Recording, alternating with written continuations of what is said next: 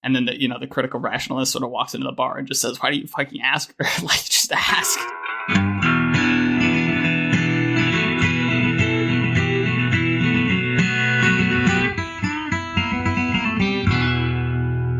Welcome to another episode of Increments. Vaden, do you ever get just criticized as being pompous for displaying all the books you've read on your website? Dude, I'm about to get a frosted glass whiteboard that I'm going to put on the back of my Zoom, or on my wall. So it's going to increase the pomposity levels by maybe like 50, 60%. Like frosted glass, dude, that's going to be wild. What's the subject du jour? We had Mauricio Baker on finally, which was great.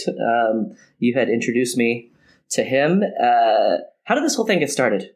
So you had an excellent criticism of like long-termism and the precipice that you laid upon me in one of the previous episodes, and I was barely ready to handle it and try to respond. But then Mauricio wrote a response, I think, to that episode, and then you two had a very fruitful, I think, sort of essay exchange back and forth in which you fleshed out a lot of your disagreements, and then we invited him on the podcast. Yeah, and so it was great to finally meet him. If you haven't been following the probability episodes and the blog posts, or if you're not like already really into the existential risk and effective altruism community, a lot of what we cover may seem like it's a super deep cut, but if you are in there, I think you'll get something out of it. It was a bit more of a debate style than I had anticipated, but fair enough. I guess that's how Mauricio and I had met. So there's a bit of a debate back and forth, and Ben is the excellent neutral moderator. Yeah, for sure. I think it's a good illustration of how these ideas actually influence people's actions on the ground, right? Like, people's philanthropic efforts depend on how seriously they take various ideas. And so your interpretation of probability really has some significant real world consequences. So whether that's terrifying or refreshing, I'm not sure, but it's there. One thing I do want to say, which you and I had started talking about probability 5-6 weeks ago, maybe longer than that. And just as an example, I chose Toby Ward and the existential risk community. I didn't expect to be like the spokesperson criticizing this for the next 6 weeks. So I didn't wake up one day thinking I'm going to take this community down. It was just an example, but now it's fun. Like, I've learned so much through discussion with him. So hopefully our audience gets something out of it as well. Yeah, you criticize the Yam, bringing in the fucking troops, man. Bringing in the cavalry. Yeah. All right. Well, that sounds good. Let's play the episode, and hopefully we get Mauricio back very soon. Before we dive into things, Mauricio, do you want to just give people a sense of what you're doing right now, what you're studying, and then maybe even how you got into effective altruism and what your role within EA is and what kind of things you like to think about. And yeah, what's capturing your attention these days? Sure, yeah. Maybe I'll start with how I got into effective altruism. In high school, I read a bunch of stuff from both animal welfare and rationality communities, and I found them super interesting. For a while, I had no idea there were a bunch of people trying to do the whole altruism things and effective things together, even though I was very excited about both separately. So in senior year of high school, I bumped into some video from Giving What We Can along the lines of, you could be a doctor in a first world country and that'd be great. Or you could be a doctor in a third world country, or you could fund those doctors, or you could get more people to fund those doctors. And I was like, wow, this is incredible. So a lot of marginal contribution type thinking, right? Like, you could be a doctor, but what are you marginally adding as a doctor as opposed to being able to fund those kind of positions or something? Yeah, that's part of it. I think maybe what resonated with me even more strongly was trying super hard to make things better and really thinking about how to best do so when there's so many problems, so many ways you could go about trying to solve them, and so little time and resources. So then after that, I read more stuff, and then going into college, reached out to the group here to get involved. At Stanford, I've been helping to organize, putting a lot of work toward an introductory fellowship to have series of in-depth conversations with people to share a lot of these ideas with other people in ways that carry forward the detail and nuance of these positions instead of spreading things in some really superficial way that won't land with people. And one other thing we've been working on has been the new Stanford Existential Risks Initiative, which started with a grant from, I think, OpenPhil and two professors who were teaching a class on preventing human extinction. And apparently there's a bunch of students at Stanford who are interested in doing research to help reduce existential or global catastrophic risks. So I've had the chance to help organize with that. And that's what I've been doing this summer too with, I was very curious about what might help future generations get politically included or represented in better ways than they are now, how governments could be made less short-termist. So I looked into how other groups that seem to have had very little power, like slaves or disenfranchised people, gained political power in the past. Nice. Yeah, very cool. So maybe before we dive into more details, could you articulate the position around existential risk and why you think existential risk is a problem, as odd as that might sound, and why is it a compelling problem for you to work on as opposed to something that people would more typically associate with altruism, like just like working on global poverty or something? So why do you think existential risk is possibly a more important problem to work on than sort of traditional cause areas within altruism? And so like what did you find? So what arguments did you find the most powerful? Did you go through a moment where you like change your mind about how important the problem of existential risk is and just how this ties in with maybe population ethics and stuff? But just, would you be able to just sort of articulate the most powerful reason why you find working on existential risk compelling? I think an issue that comes up with a bunch of standard altruistic causes, say working on reducing poverty, is people will do all this great work to help mitigate poverty, and then a year, a decade, or a century later, they'll be back, and the really great work they did in some time got washed away by, you could say, the sands of history, and what they did had great impact for a really little time. But one idea that I've come to see is very compelling is if we could have super long-run positive impacts, that'd be incredible. I think there's good arguments for thinking that just like how we don't devalue people just because they're farther away from us in space, it in some ways similarly doesn't make sense to devalue people just because they're farther away from us in time. And if we take this seriously, if we start thinking with a lot of attention toward long-term impacts, a lot of things that traditionally seem great, it starts looking a lot less clear how good it is compared to other things we could be doing. If you help reduce poverty in some area, that obviously has amazing short-term impacts, but its long-term impacts on political, international development are, I'd say I'm pretty clueless about those. And that you could easily have a long chain of unexpected impacts and indirect effects by which you end up something that seemed to have a great short-term impact. Its long-term impact it almost has nothing to do with how you chose to act in the first place. So there's all these actions that it's super hard to have an idea of what kind of impact they'll have in the long-term future. Existential risk is different. If we go extinct, it's pretty easy to figure out how that's going to impact the long-term future. There won't be people or whatever people would have created for the longer-term future. And there do seem to be concrete things we can do now to reduce existential risk. So I find that angle very compelling. And I was initially more focused on animal welfare issues.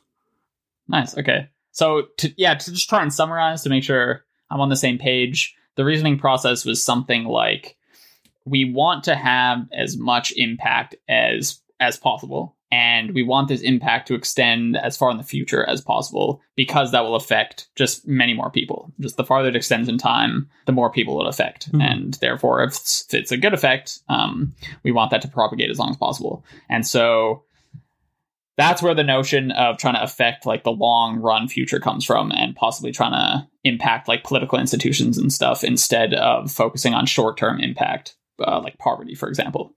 And then you start asking the question, what sort of long run changes can we make, or rather changes that affect the long run future? And it's really hard to know, because we can't predict the future. But one thing we know for sure is that if we were to go extinct, then this would be bad, because it would by definition put an end to all future happiness. And so because we don't know exactly what causes will benefit the future the most, at least we can try and make sure that that future exists. And so is that sort of the case for working on existential risk in your mind? Did I do an apt job of summarizing it? Yeah, I think it's a great summary. Sometimes people also try to improve the long-term future in ways other than preventing extinction. And this sometimes gets bucketed together with in this wider category of existential risk reduction. Like, for example, trying to make it less likely that improved surveillance technologies will enable totalitarian governments that can last super long for super long times while repressing opposition. Obviously, I'm being slightly coy because I do consider myself fairly involved with the EA community, and so I'm somewhat familiar with the arguments for focusing on long-termism, as it's called, and the arguments for various cause areas. But recently, I think I've started to diverge from at least this group of thinkers who are really focused on existential risks and long-termism, and I tend to consider myself more of like the Peter Singer style. Or interest rather in the Peter Singer style of effective altruism, which is kind of more along these short-term interventions that you mentioned, and focusing on things that we have empirical evidence to support, various ways of reducing poverty and increasing school attendance in third world countries and whatnot. And so there's definitely, I think, a slight rift in the community between those who are really interested in long-termism and take these arguments that sort of rely on some sort of probability very seriously, and then those who are more drawn to the maybe more traditional forms of altruism. And so for me, I think what did it was sort of, I find, the arguments for existential risk just shrouded in like so much uncertainty. And Vaden did a lot to convince me on this front. So maybe I'll just let him jump in here and start articulating the position that is anti-existential risk, or at least anti-focusing on existential risk, because Vaden doesn't care about anyone in the future. So exactly. Yeah, let's make us extinct as quickly as possible. No, well, so I guess before I do that, I just want to say it's like nice to finally meet you, man. Because for our audience who probably doesn't know the backstory, Ben and I had a conversation about this, actually a series of conversations where we discussed the philosophy of probability. And then you wrote a excellent critique of, I believe, our second conversation, where as a case study in what I will say in an opinionated fashion, the misuses of probability, I just almost arbitrarily chose the existential risk community. And so that then got into the ears of those in the community, and you wrote a beautiful critique of a lot of what I was saying. And then that led to an exchange over, I guess, the span of a month or two, between you and I, and where we talked about a bunch of the stuff. And so people can go to my blog if they want to read the nitty gritty details. But this is the first time we have met in person. So I just want to start by saying it's nice to speak to you in person, or as person as we could be given these times. Classic. I'm just jumping into the probability before Vaden can even introduce himself. Yeah. Well, no, I just want to say hi. So your question is like, what's the anti-existential risk argument? And before I get there, I guess the perspective that I'm coming from is one of a huge amount of sympathy and friendship and agreement with the EA and existential risk community. So I'm by no means an antagonist or an outsider. I am one who has been influenced, not to the same extent as people within the community, but influenced by a lot of the thinkers within it. And I think that in general, the effective altruist movement is excellent. They're very data-driven. They care about taking a finite amount of resources and doing the most amount of good with those resources in the most scientific and empirical way possible. I don't see that happening in the existential risk community, though. So to the extent that I can group these two as two different hemispheres of the same organization, I see one as being very careful not to step too far away from the data, and the other as stepping far away from the data under the assurance that what they're doing is so important that it's okay. And so specifically, what I mean with the existential risk community is they will use probability in what I will continue to argue, an arbitrary way, and then make decisions based on these arbitrary numbers, which can lead to huge negative consequences. And so like one of the big lessons that I learned from William McCaskill is just that, like, in our attempt to do good, we can so quickly do ill. And that's why it's so important to continuously look at the data. But in the case of existential risk, there is no data. That we don't have any numbers. We don't have any measurements to look at. And so I think that we can quickly become unhinged from reality and forget the lessons from McCaskill. And so I think I'll leave it there. Obviously, what I've said is needing to be defended and explained. But before I go too much further into that, that's maybe my initial critique, is that the existential risk lobe of the community seems to have stepped away from the data in a way that is quite troubling to me. Nice. Yeah. So I guess instead of trying to resolve this dispute on the podcast, because we tried to do that over many pages of responses back and forth, we should maybe just try and articulate the clearest positions out of both of you and then move on to different territory. May I interrupt? Because I don't know how much of a dispute we still have. Perhaps the dispute is where it was at the beginning, but I haven't actually had the opportunity of just following up with you, Mauricio, and seeing, because in our long exchange, there's many points of agreement, many points of disagreement. We seem to have made a lot of progress. And then I think perhaps unfairly killed the conversation quite quickly.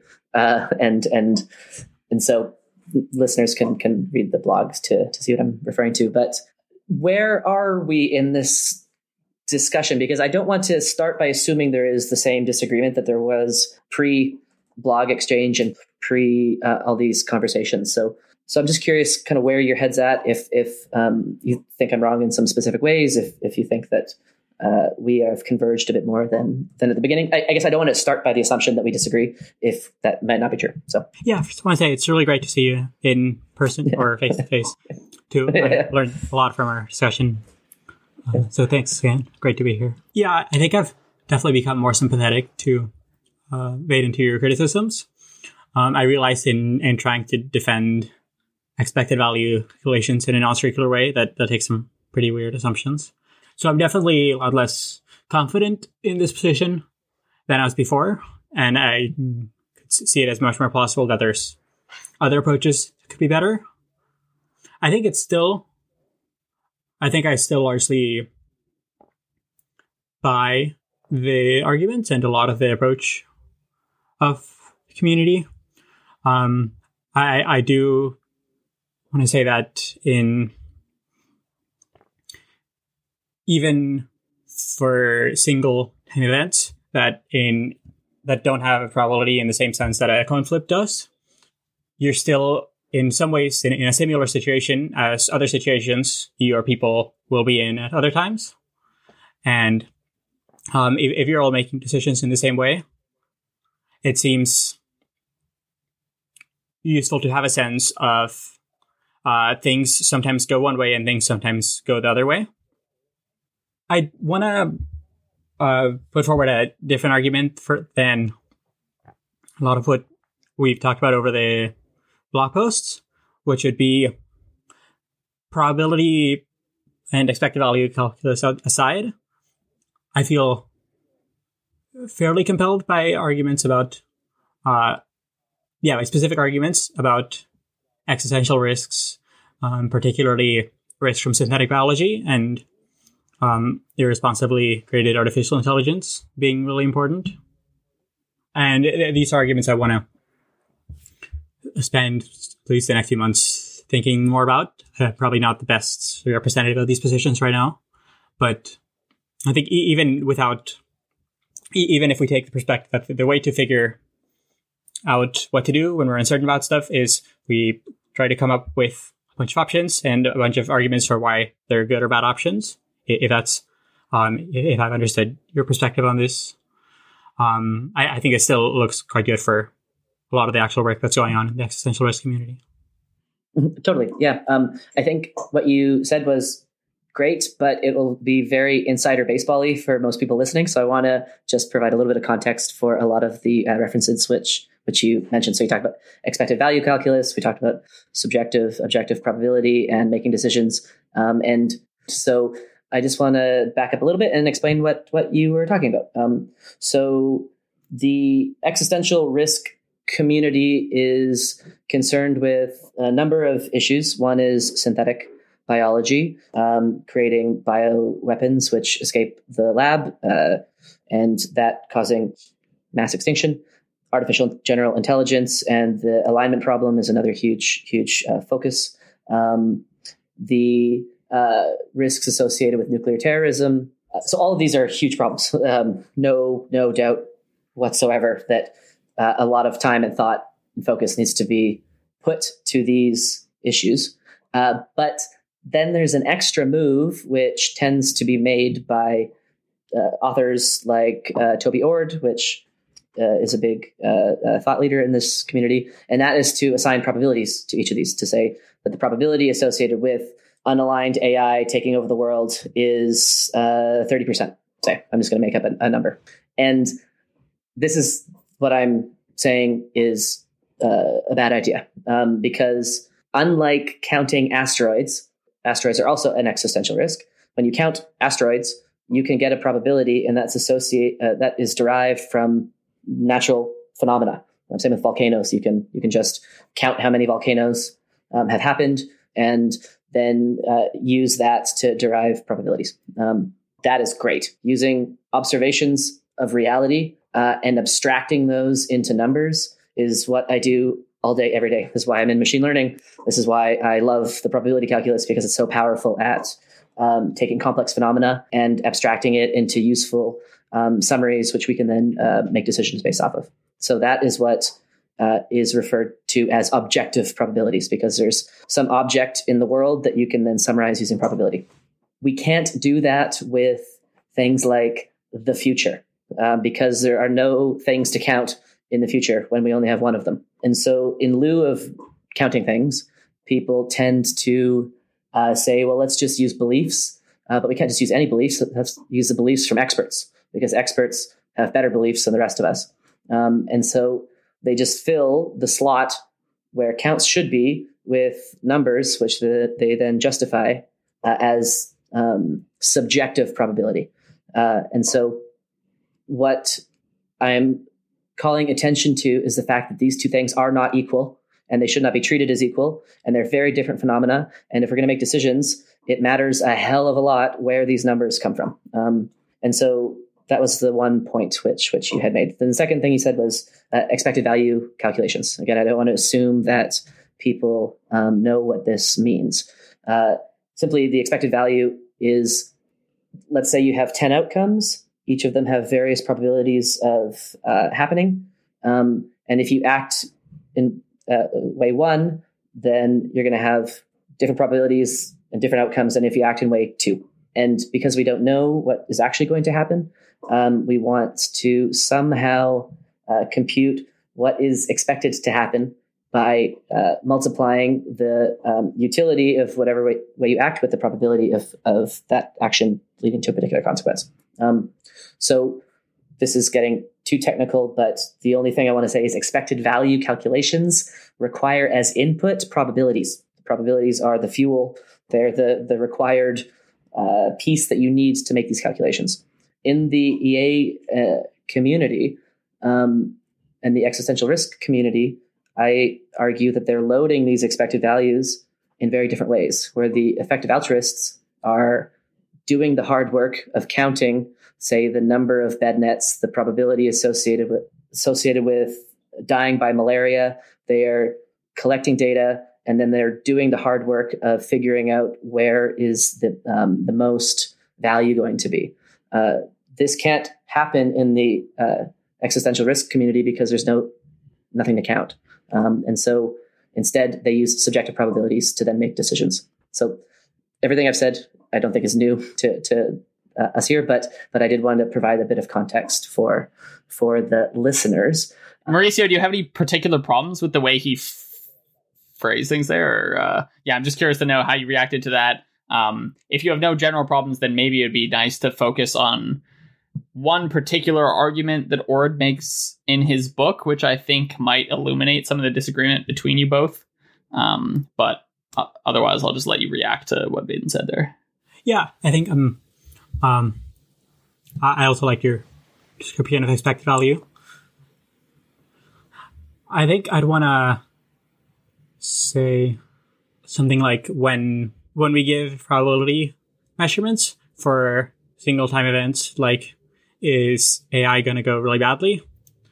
That there can be something to count, but what we're counting isn't as straightforward and not as directly relevant as it might immediately seem from saying something like 30% probability of AI. Maybe it would be, maybe if you could bring up the quote from Toby Ord you were thinking of, that could help ground this a little more. Probably. This is the one I was just interested in sort of examining his argument, where he's looking at what should he take the threat of maligned AI seriously. And he says he's explicitly focused on like what prior he should take, right? So he says a lot of people would start with a really low prior because it's a cause we haven't seen before, but I think we should start more with a prior of 1/2 and then only lower it in light of favorable evidence to the case of that AI is not a huge risk, right? And so I'm aware that Vaden, and increasingly me, has sort of a problem with this way of reasoning because it puts so much emphasis on numbers, on just like this cognitive state that you should inhabit, that you should have a prior to begin with, as opposed to just relying on sort of the best argument available. And so I'm just curious to know what you think of this style of reasoning in general, where you start with some number that's supposed to sort of capture the information you have about a problem, and then you either increase it or decrease it in light of favorable or disfavorable evidence.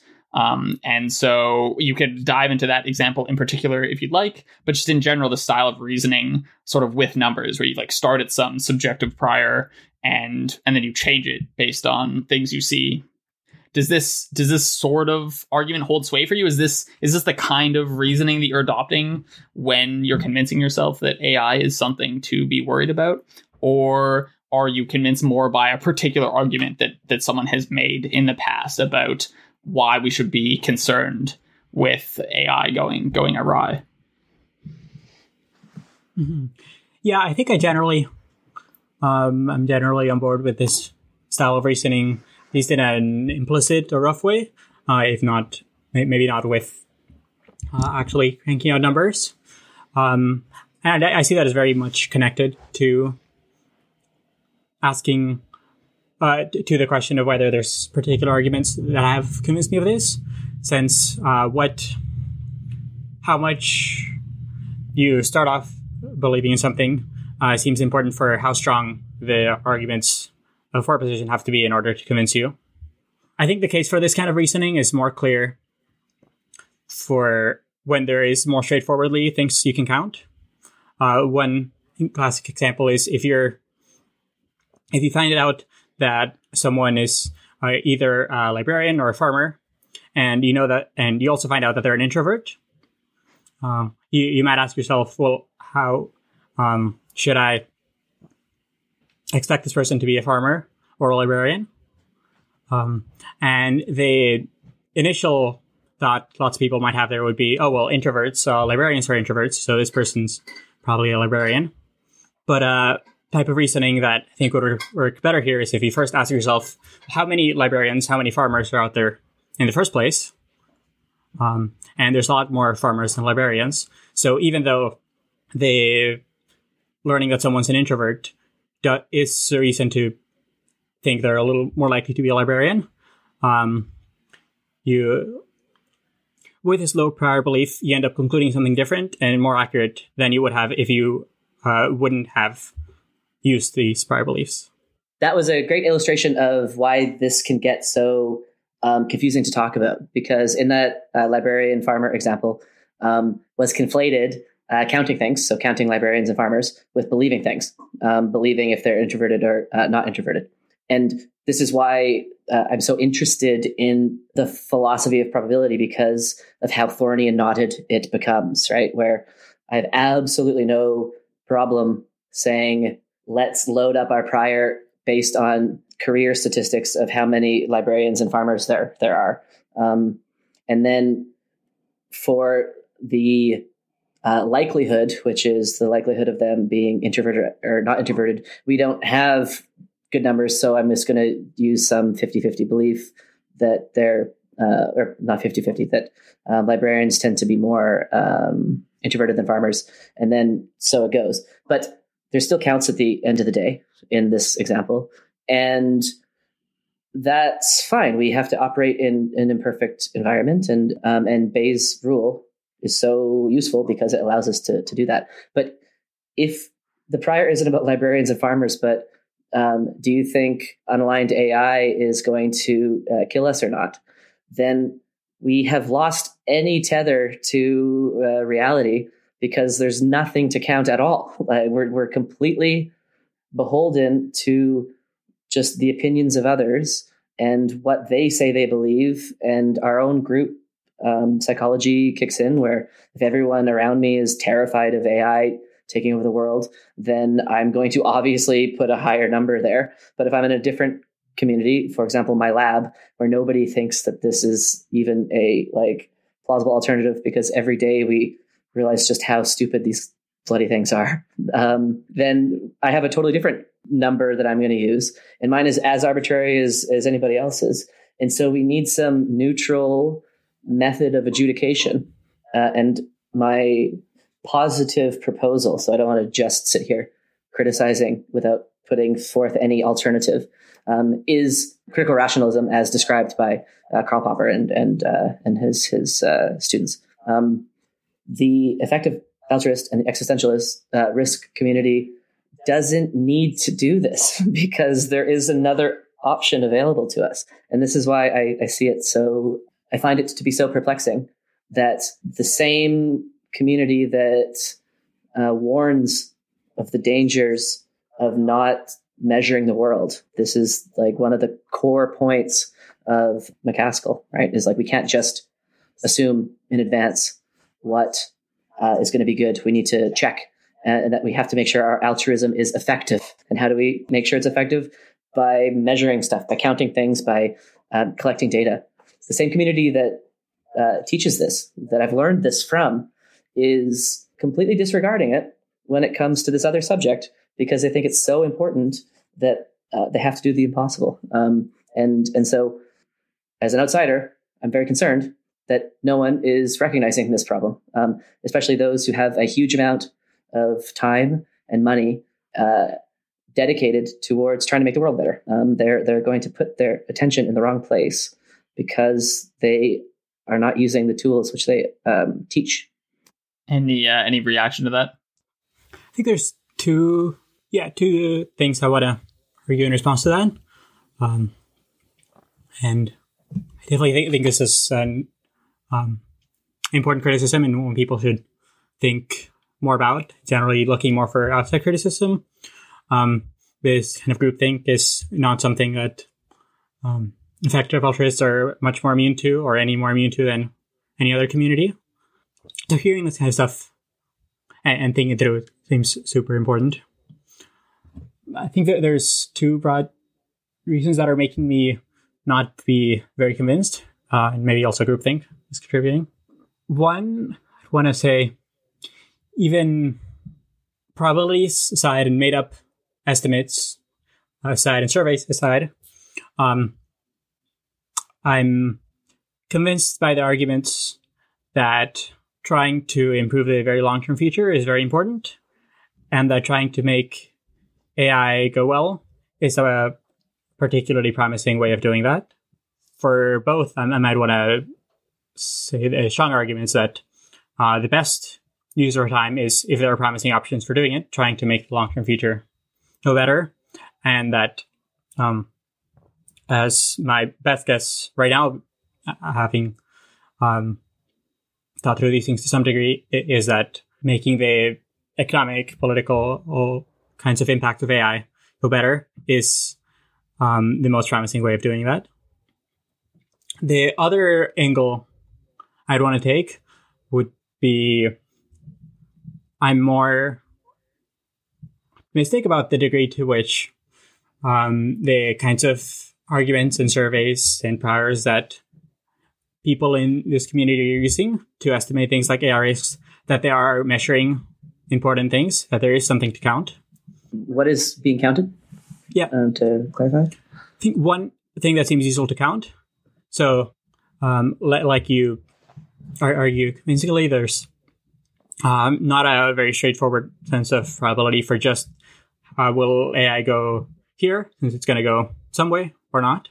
But this is not the only time that people are in high stakes situations that are very confusing. It's not the only time that people are facing big dangers or new risks and among deep uncertainty.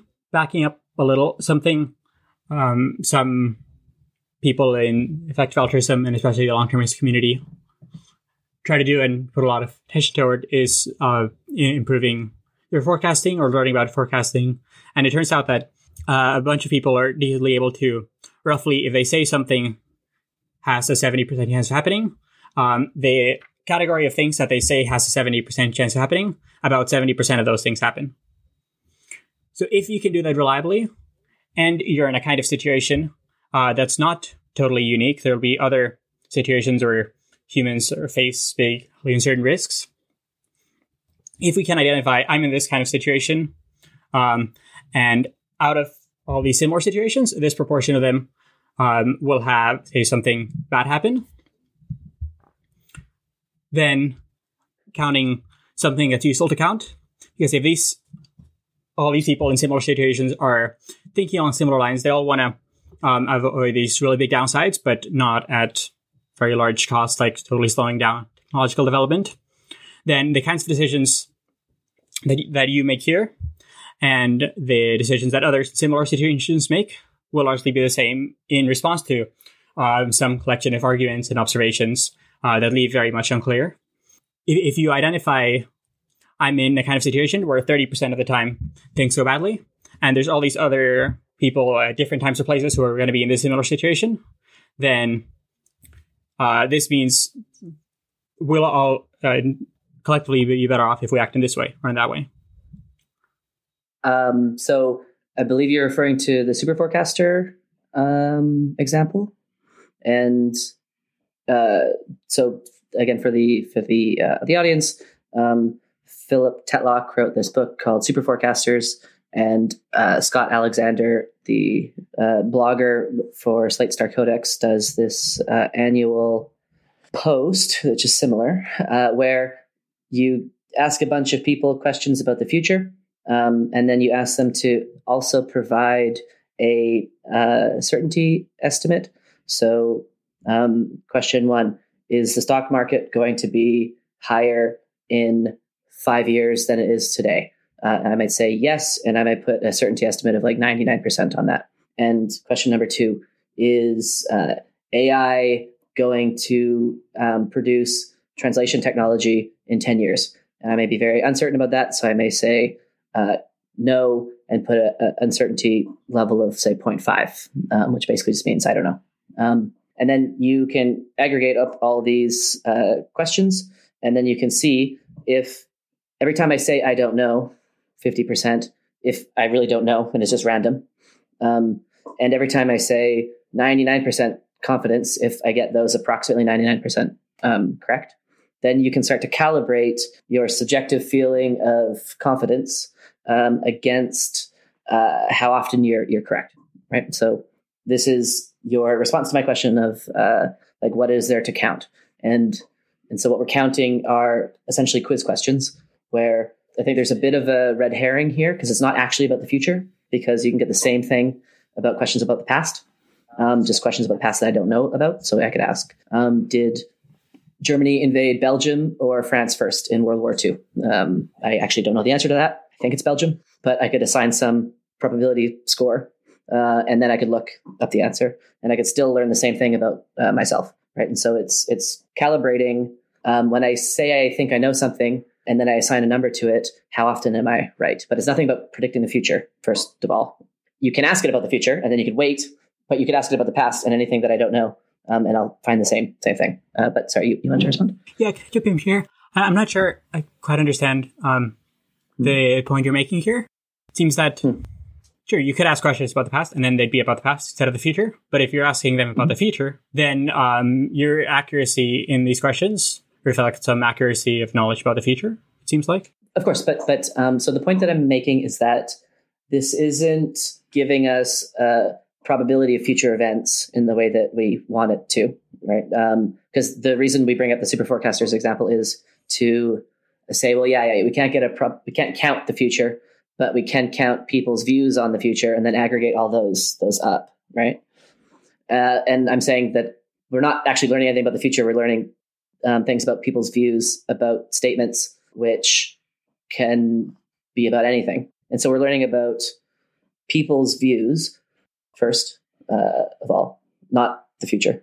And the second point that I'm making is that if I then ask all of these super forecasters really difficult questions about the future, what they're going to say is, I don't know, with all of them. And that will be perfectly in line with them being a super forecaster. So there are some things that are quite obvious about the future and some things which are quite uncertain. The AI example is one that I would say is very uncertain. And a super forecaster, if they're a good one, will just assign 50% probabilities to all of those difficult questions, right? Because they don't know. And so it's not as if the White House, upon needing to know if the war in Iraq is going to be successful, if they get a bunch of super forecasters and ask them, we don't have some prophetic group that can tell us the unknowable in the future. And super forecasters are just those who are particularly calibrated and are particularly cautious to say they don't know when they don't know.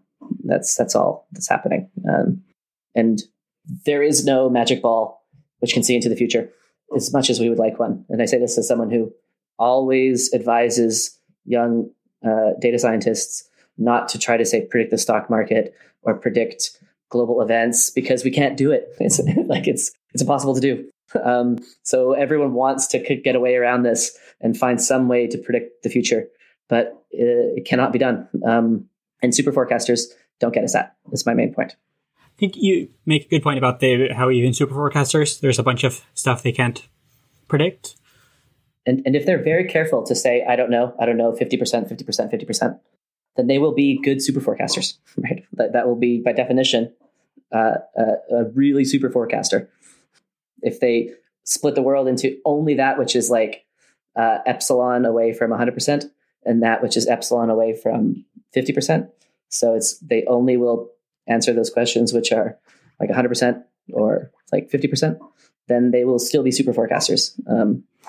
And so we don't get something for free here. We can't just start predicting the future by getting a bunch of people in a room and asking them to aggregate their subjective belief states.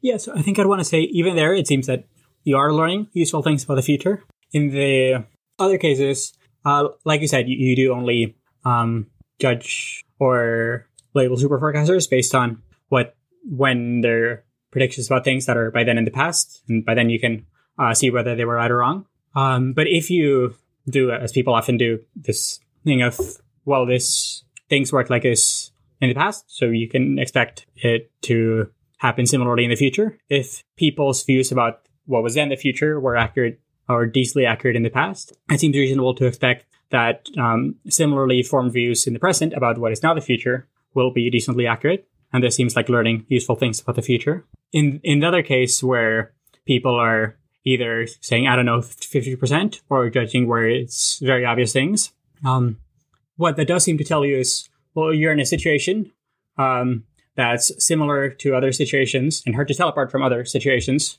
where of these situations, in half of these situations, some particular thing happens.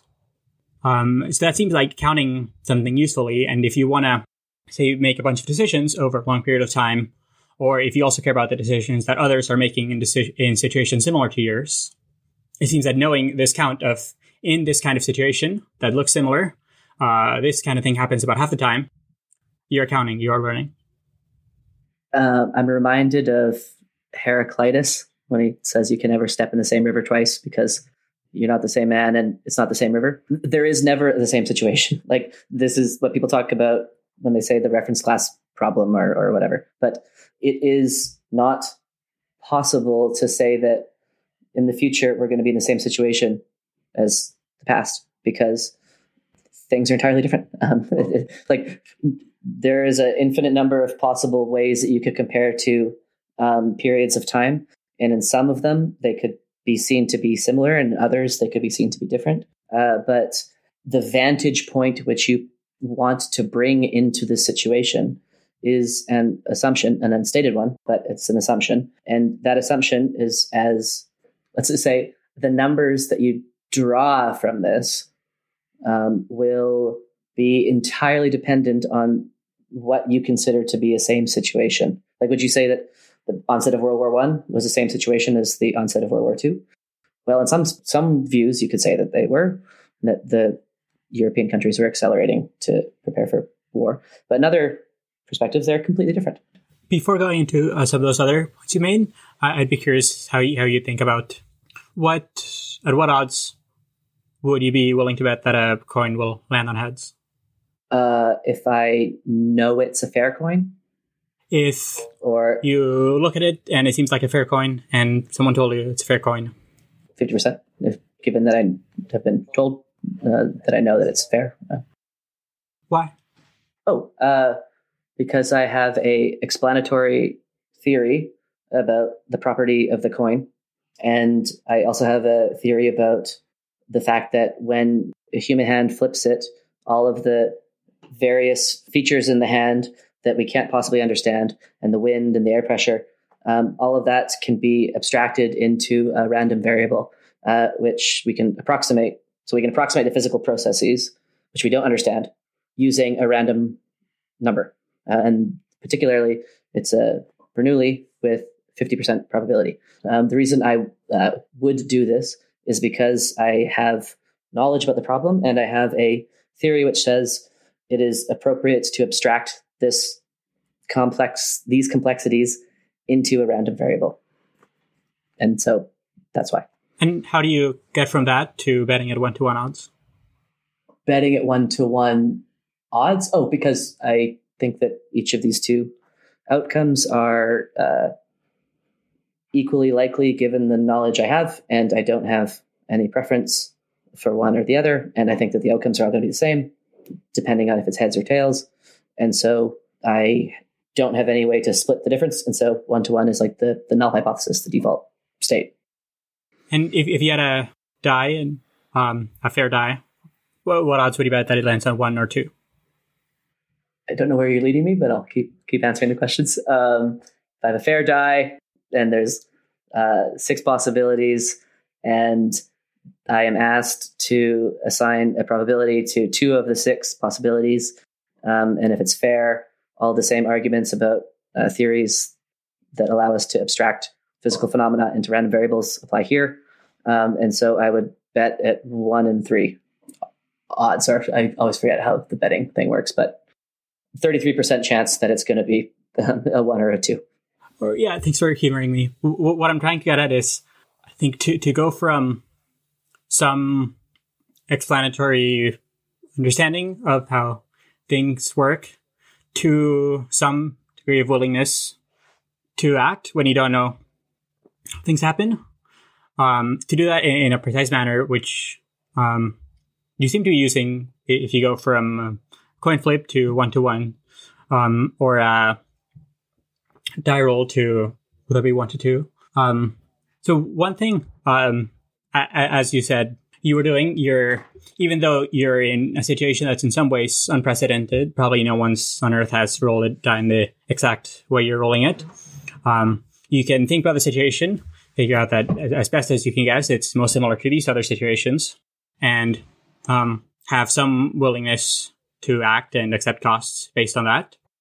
If you have a well-calibrated forecaster who said something has a 30% chance of happening, this situation seems to be different in degree of similarity, but not a totally different situation from the other one, where other situations you face might be not quite as similar, but you can still think about your situations and all the things that led you to believe this had a 30% chance of happening, make the situation similar to other situations in which the same person would assign a 30% chance. And in a similar way as what you seem to have been doing in going from these estimates of what happens in similar situations to some particular ratio of cost to benefits that you're willing to take, depending on whether something goes poorly or well. If I can respond, because I didn't say that I would consider similar situations and use that to inform my decision. I was careful there, actually, because it's about having a theory of errors, that there's all sorts of factors at play with my hand, with the air in the room, and all sorts of noise, which I theorize will cancel out in a way that can be approximated using the probability calculus. I did not say that it's about thinking of other people in similar situations, because with DAI and with coins, these are unique situations where we are able to approximate the physical phenomena with probability. With the dice example, if I had high precision lasers and I knew the exact motion of the hand, and if I had this information, I wouldn't use probabilities anymore, because I would be able to get a better prediction of what the outcome is going to be. At all points, there is a physical process which is being approximated with a random variable, and that's okay, provided we're very careful to be explicit about the assumptions that we're making. And this is why probability is able to be used in these circumstances. The same can be said about the way that, say, Ord is trying to use probabilities in the future. And I must emphasize again that to give up probabilities is not to give up a concern about the future. If I may ask you a direct question, what is the worry about being a bit more judicious about our use of probability? Because we can preserve everything that we care about. We can preserve our interest in existential risk, and we can preserve our concern about the future generations, and we can preserve our concern, say, bioterrorism and nuclear terrorism. It's just that we don't have to detach ourselves from data about the real world. I think it'd be mostly fine for the existential risk community to give up its current use of probabilities. One area where it does seem really useful, to back up a little, there were some experiments where people were asked what to do in situations with lots of uncertainty, hypothetical life and death situations. So people were asked to choose between the same two outcomes, but the framing was different. One framing emphasized positives and another framing emphasized negatives. In both these cases, 70-ish% of people who were asked the question chose one answer, but what action people wanted, what action was favored by the 70%, totally changed based on what the framing emphasizes. Seems to matter a lot for whether people are really scared of taking risks or very ready to take risks. And one thing that finding expected values does that seems very helpful is it gets rid of that problem, because you're not relying on some intuitive, confused notion of what should you do about risk. You're approaching it in this more or less systematic way that doesn't let these irrelevant things like framing have such an influence on your decisions. Oh, that's fascinating. I want to observe two things. First is that all three of us are very alive and receptive to the myriad of different ways that human beings can trick ourselves. The first part of your example is just talking about how if you frame things in one way versus another way, we're like, our psychology is so fickle, so easily deceived. And the expected value calculus, I don't think gets us out of this. It just builds upon it in a way that makes it seem as if we've gotten out of it. But when you actually go to do the expected value calculus, you have to write down a bunch of probabilities and a bunch of utilities.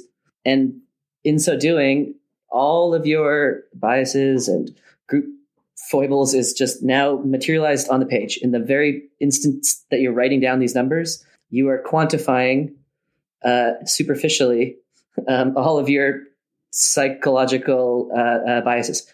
And I'm not saying that I'm above this at all. I'm saying that my view takes that as a given and builds a view that tries to be resilient to that. But expected value calculus doesn't get around this fact. It just pretends as if it's gotten around it through the use of numbers, but it's all just baked into the numbers that you use.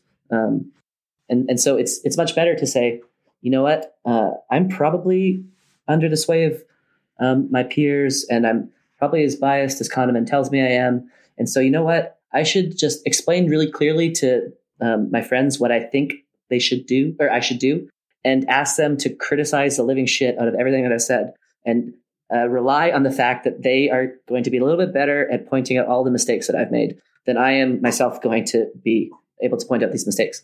If I say, no, let's just, I'm biased. And so instead of talking to my friends and asking them to like help me reason, I'm just going to use the expected value calculus. I'm going to go in a dark room and write down a bunch of numbers and mechanically make a decision. You haven't gotten past the error. The bugs in the system are still there. You've just written it down. And maybe by writing it down, you can start to reflect and refine yourself. And so I'm not disparaging writing, but I am saying that expected value calculus doesn't get out of the problem which you so excellently illustrated at the beginning of your previous response. Yeah, I think your point makes a lot of sense for issues where the probabilities are so nebulous and these other biases could so easily inform what we give. Mm-hmm. I think the case for using expected values is much clearer where we have clearer senses of what probabilities are. Totally. Yeah. So which is why I'm totally down for doing expected value calculus when everything's well defined, when we have measurements, when we have the numbers that we can rely on. And that's why it works so well with like reinforcement learning and in cases where we have data and it's all well defined and like, hell yeah, let's use expected value calculus in that circumstance, because obviously it's optimal in these very limited cases. But we have to deal with the messy case when we don't have these numbers given to us. And in that case, I see this tool, expected value calculus, and I think I need to put that back on the shelf. That isn't the one that I should be deploying in this circumstance because it doesn't work. And all I'm advocating is to recognize that it's one of many tools. It's not some infallible fount of wisdom that will always tell us what course of action to take, which is how I'm seeing it used on, say, like Miri and in the Less Wrong blogosphere, etc. Before going further down this part of the conversation, I want to jump back to some of the things we were talking about earlier with the coin flip and dice. Yeah, thank you for clarifying there that you weren't using similarity to other situations to figure out the probability. Where you are implicitly using similarity to other situations is in translating that probability into action or into choices about which actions seem best. In order to go from a die has a 1 in 3 chance of landing on 1 or 2, in order to go from that to I'm willing to bet at 1 or 2 odds, the best sense I can make of that is you're thinking about what you're realizing that you in this situation are very similar to yourself in other situations where you're betting on other dice or other coin flips, where you, as best as you can tell, things have this probability of occurring. And the action that'll make you across all these situations, or even other people in very similar situations, have the best outcomes will be betting along with these odds. If you're not thinking about very similar situations, then it's not clear to me how you can get to something like being willing to bet at 1 or 2 odds. Because you could say, well, it's a single event. What the coin flip happens, how the die gets rolled this time. This die has never been rolled in this particular way. It'll either land on a 1, and a 2, or it won't. And why should that lead me to bet at 1 to 2 odds? I don't think I need to use similar situations. I just need to use physics of the die and my knowledge of physical laws and my understanding of random variables and how they can abstract and aggregate errors from a bunch of different factors in a way that will cancel out. So if you gave me the first pair of dice that have ever been rolled, and I look at them and I see that they're a cube, and that the hand that's throwing it is throwing it in a way that is approximating randomness, then I don't need to know anything about other people throwing die to know that the outcome is uncertain enough that I shouldn't favor one outcome any more than the other. So the similar situations thing is, in my vernacular, just summarized using the word laws of physics, right? Like, I know that we all presumably have the same laws of physics, and we know stuff about the physics of tossing. And that's all I need, right? I don't need to have been told that 100,000 people also have thrown these dice, and when they have done it, these outcomes have occurred. And therefore, because a fraction of those outcomes, 1/6 of those outcomes are 6, then I'm going to make it odds. I can do it without that knowledge. Just using laws of physics and knowledge of how a toss works. But let me just even say, let's just say I do have to use similar situations, because you're going somewhere with this, and I'm really curious to know where you're going. And so I maybe getting stuck on this micro point is less valuable than saying, let's just assume that that's true. And I'm really curious to see where you're going with it. My argument is that betting on a coin is, in important ways, similar to betting on what a forecaster says. In both cases, there's just one thing that's going to happen, right? And it'd be great if you could know precisely what would happen, but you don't. In the case of the coin, you don't know what's going to happen this particular time. You don't have your high-resolution lasers, but you do know that when people bet that the coin will land on heads, they win half the time. So if you want to do the kind of thing that'll make you win overall, if you bet on a bunch of coins, then the thing to do is to have a willingness to bet that's high in proportion to how often betting on heads wins. And by willingness to bet, I mean how much do you risk losing relative to how much you could win. The point is, it makes sense to risk bigger losses if you're making a bet that more often pays off. Similarly, let's say you're thinking about betting on something that forecasters make forecasts about. Let's say you hear from a well-calibrated group of forecasters that they assign a 70% probability to some outcome. You still won't know whether it'll happen or not. But you do know that when people bet on outcomes that well-calibrated forecasters assign a 70% chance to, they win 70% of the time. So if, again, you want to do the kind of thing that'll make you win overall, if you bet on a bunch of forecasted events, then the best way to do that is to have a willingness to bet that's high in proportion to the estimate made by these forecasters. And this is, for practical purposes, using their estimate as a probability. Maybe it's useful to just abstract the general concerns away here, and I think try and identify a core difference between your two beliefs. And I think that is the following. I think Bayesianism and sort of the approach that Mauricio is advocating is highly concerned with the importance of internal belief states. So you're really concerned about people forming beliefs which try and accurately represent the future and its various possible avenues and values. And you're really concerned about gathering evidence in order to have the best belief states, in order to, and judging your judging bets on future and past events in order to try and calibrate belief.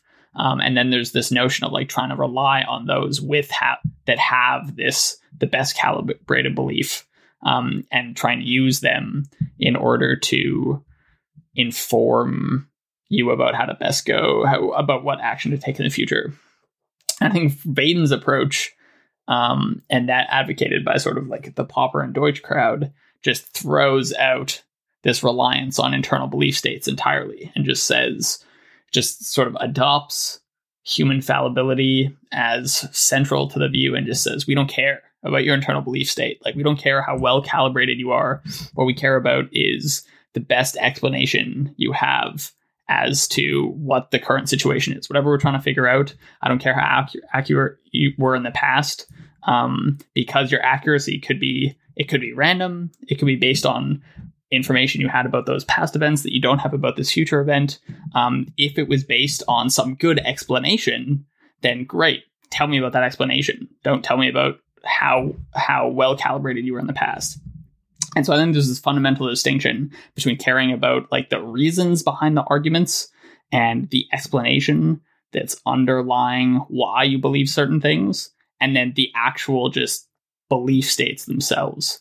And so I think you see this in the tension where Ord is like, he's starting with the importance of a internal belief state. So he's saying, I don't even know how to get anywhere if I can't. I need to start with this prior of 1/2 in order to start navigating in the landscape of AI and its risks. Whereas someone like Deutsch would just say, what does even having an internal prior mean? I don't care. Like, what's your best reason as to why AI is a risk? So I guess I'm just curious as to whether you both think that is a feature. Have I identified something, a crucial difference between these two worldviews?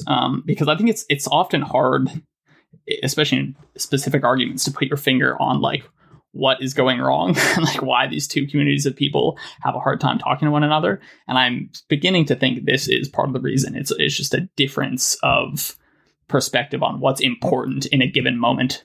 And so, yeah, I'm just curious if you both want to react to that. I'll say something very briefly, which is, I think that's exactly 100% spot on. Totally. I would strengthen my side slightly, which is to say that I actively think focusing on beliefs is the wrong thing to do. It's not that I'm neutral between these two. It's that I used to focus on beliefs. I used to be a devotee of Yudkowsky, but I'm no longer, because I think it can mislead.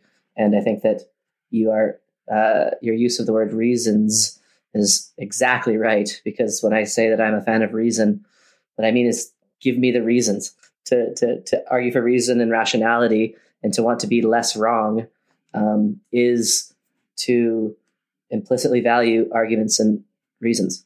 And the focus on belief states, I think, was a unfortunate misdirection that this community took.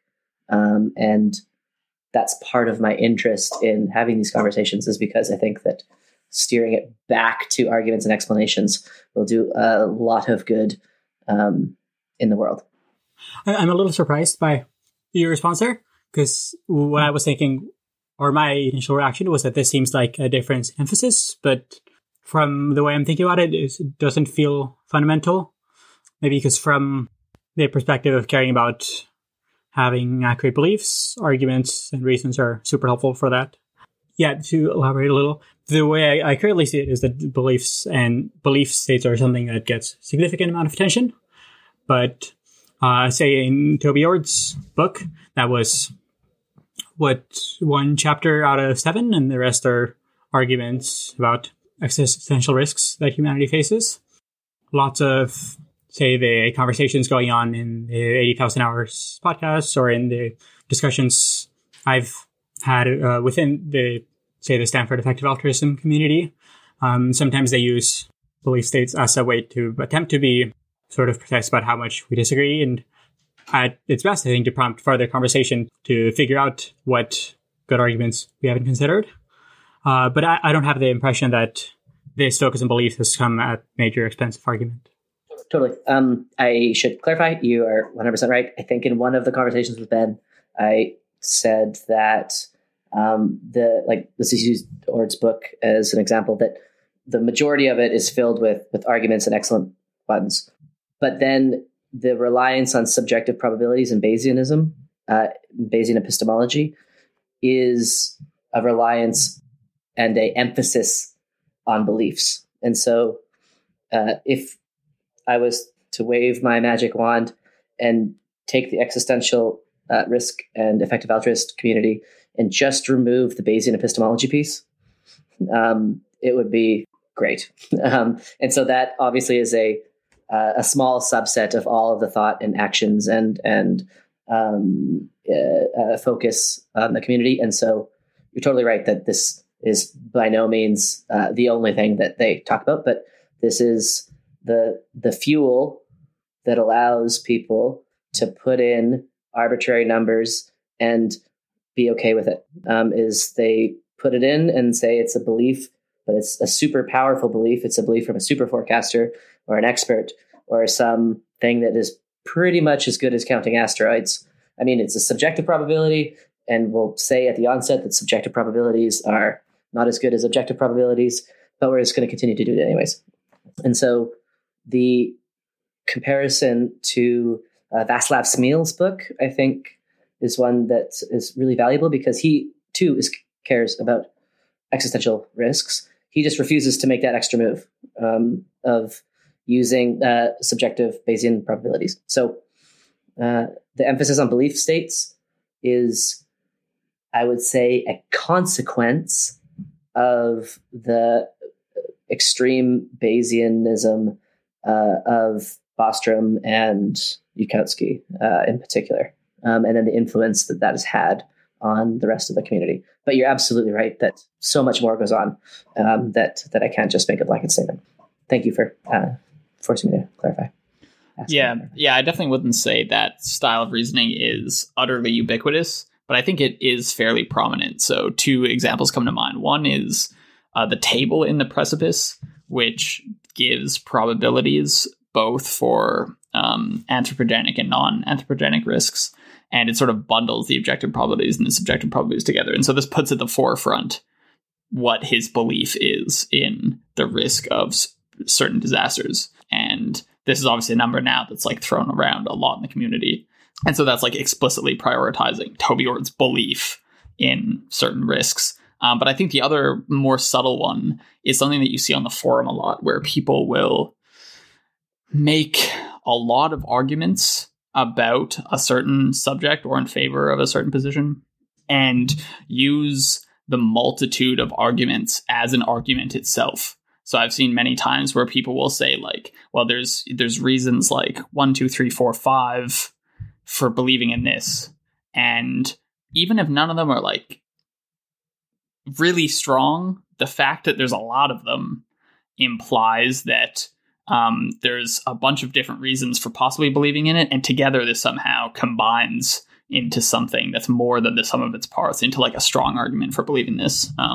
And so anyway, so this style of reasoning, I think, places implicit importance on this notion of like having a prior in your mind and letting arguments like push a prior in a specific direction, right? So you're not like utterly convinced by any of the arguments, and you're certainly not looking for the best argument in this position, right? You're just looking for a bunch of arguments and like the weight of the evidence in any direction. And so that's what and that's having the Bayesian prior in your mind that's being sort of pushed around by various arguments.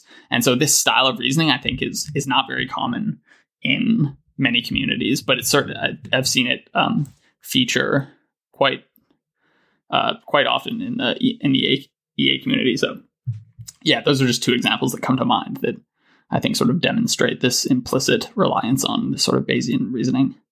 Maybe you think that's an unfair critique, though. I don't know. I agree that it's prominent in discussions.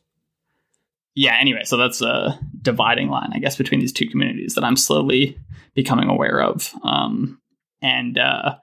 So another example, which is sort of unfair to you, but I think which is worth pointing out, is that, so in your thought experiment, we were talking about the farmer and the librarian. You could like argue all day about what prior is sort of the most appropriate thing to have. And you can imagine like a bunch of Bayesians sitting in a bar arguing about like what prior we should have beforehand. And then, in light of new information, to what extent should we update the prior? And then, what's the posterior? And she's a librarian.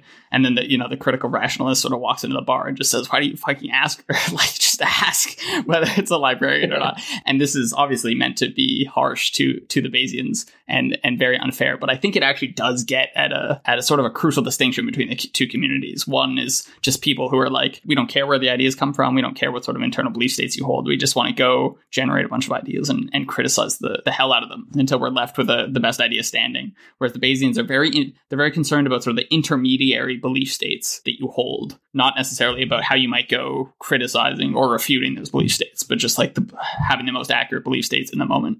Well, I wouldn't say that seems like a good criticism of naive applications of these Bayesianism, which maybe are more common than they should be. And I think it makes sense to be concerned with belief states and how you start off believing something and different things push it in different ways, and also be very enthusiastic about getting your beliefs and arguments relentlessly criticized to better inform them. I can defend the Bayesian a little bit here. Like, I love that distinction, Ben, and I love it so much that I feel like I should switch sides just temporarily, because I think that the good counterpoint is that the librarian or farmer is a metaphor, or not a metaphor. It's an example that is meant to reflect the situation when you don't have the option of asking. Yeah, they're not there. Exactly. Where we're trying to make a belief about the future where we can't ask them. And so I would imagine that the Bayesian would say here, well, obviously we're going to ask them. Yes, but this is just a silly thought experiment about the situation where we can't ask them. And then what do you do? But your central point still remains. Now I'm going to switch back to my own side, which is that the emphasis is what should you believe when you, I'm going to use slightly different terminology. What should you believe when you don't know, right? So that not being able to ask them thing is a stand-in for when you don't know. And the critical rationalist would say, not what's the best belief to have, but what are the tools that we have that will allow us to find out. So to argue against my argument against your thought experiment, it's like, well, asking is a tool. It's a tool to find stuff out, right? And that's why the critical rationalist focuses on the asking component. And so in the absence of asking, we still have other tools available to us to try to find stuff out and figure out the world and figure out what the hell is going on. And that's where the focus is and should be, which is learning, which is trying to gain knowledge, which is trying to learn the truth, seek the truth, get one step closer to reality. And it's not on beliefs. It's not, given that we can't find it out, what should we believe about it? It's how the hell do we start figuring this crazy world out? And so I think your emphasis was excellent. And even upon defending both sides, the central point still totally remains. I wonder how much of that comes from the emphasis or the purpose that the effective altruism community has in these, to figure out as best as they can how to do the most good. Where inside that seems important to me is even if you know a ton of stuff, it's often really not obvious how to turn that knowledge into good decisions. And that's where these kinds of ideas seem helpful. I'm still confused about why decision-making is such a focal point in the EA community. Like, upon rereading the blog series, I started with a comment about probabilities without measurements. And then we quickly moved to a discussion of decision-making, which was super fascinating. And I learned a lot about that subject through talking to you. But it always, at the end of the day, felt like a distraction from my central concern. And I am confused about why the decision-making component is so fundamental to this way of thinking. Well, I think it's just prominent in the community because it's a community that values actual action, right? So they don't want to just armchair philosophize and generate a bunch of possible ways to improve the world. They have resources, and they want to know how to best utilize those resources in order to do as much good as possible. And so that involves a constrained optimization problem where you have limited resources and you have to allocate them in some way. And so they need to make decisions about how to allocate them. That's I think it just comes down to the practicality of the philosophy. That makes perfect sense. Yeah, I wish I had that insight months ago. That's excellent. Yeah, that's pretty much what I'd say. Okay. It often seems helpful when confused about something to ask yourself, what do I want this thing for? Like, to go on a tangent, sometimes when people are confused about or arguing about free will, that debate seems to get worked out much more easily if people are clear about, I want some kind of will that can do this thing, and that lets me do this thing. Then it's much more straightforward. What ways are useful ways of thinking about this thing you're confused about? In our case, we're confused about beliefs or probability. So keeping in mind the point of making good decisions might be helpful. Interesting. I think the question of essentially motivated reasoning. Am I arguing and believing in a certain thing because I want a certain outcome? If I interpreted your comments on free will correctly, it's like it's useful to think what I want from this set of views as a way to see if I'm motivated in a certain direction. Am I incentivized to hold a certain set of beliefs because of some deeper set of beliefs that I want to hold on to? So, simple example of what I'm trying to say is creationism is a easy example where, like, it's not that creationists really care too much about Darwinian evolution. It's that they really care about God and the afterlife and like where their dead kids are. And if they give an inch on the Darwinian evolution point, then all of the other beliefs that they really do care about start to become unwound. And I would argue that this is what's happening with the EAER, existential risk community, in the sense that they want to be able to make decisions. And the only tool they have at their disposal to do this quantitatively is expected value calculus. And therefore, they're motivated to hold on to this view of probability come hell or high water, because they think that if they give it up, then how are they going to make decisions to improve the world in this chaotic, crazy place? Which is why I wanted to propose an alternative to say that one doesn't have to give up the thing that one really cares about, which is making decisions and making the world better. One doesn't have to give that up, because one can hold on to that and use a different philosophical lens that, importantly, isn't tethered to a paradox and something intrinsically paradoxical, which, I mean, the subjective view of probability. And I like your free will example a lot, because I would suggest that's what is happening in this circumstance. Yeah, that's interesting. I think I'd been originally had a different angle in mind, but it's a really good point. That was one area where reading about your thoughts on this changed my mind maybe the most, that there are systematic-ish ways of making decisions that don't touch all this expected value stuff. Dude, it's so liberating. It's so liberating. I don't need to argue about dice when I'm arguing that people should, say, care about synthetic weaponry. I don't need to go there, because I can just talk about the dangers of biological terrorism. Just focus on that issue, and we can talk about what we know about biological weapons and the ease with which they could be made and distributed. And we can focus on this issue. We can learn about it, and we can discuss how to remedy it. And I don't need to talk about pulling balls out of urns, rolling dice, and alternative universes, and all of the stuff which the conversation quickly moves to. And then we're not discussing the subject at hand. We're not figuring out how to prevent laboratory leaks, because we are burning hour after hour arguing about if there are parallel universes upon which we can premise our view of probability. And this is why I am not a fan of Nick Bostrom, because he makes these intellectual finger traps that you just get stuck in, thinking about definitions of probability when we should be dealing with the hard facts about biological weapons and what are their consequences, how do we stop it, what is a reasonable policy to put in place, given that we also need to have research along these lines. Like, we could focus on that issue, but we don't, because we spend time arguing about expected value calculus. And think about the pure opportunity cost. Think about how much more safe we would be if we had written a giant series of blog posts talking about one of these issues in particular and collecting the best research and arguments and evidence we could to understand this. This is why I don't like anchoring real world concerns to these philosophical straitjackets that just get you spun in these like things that are so detached from things that are actually probably going to kill us.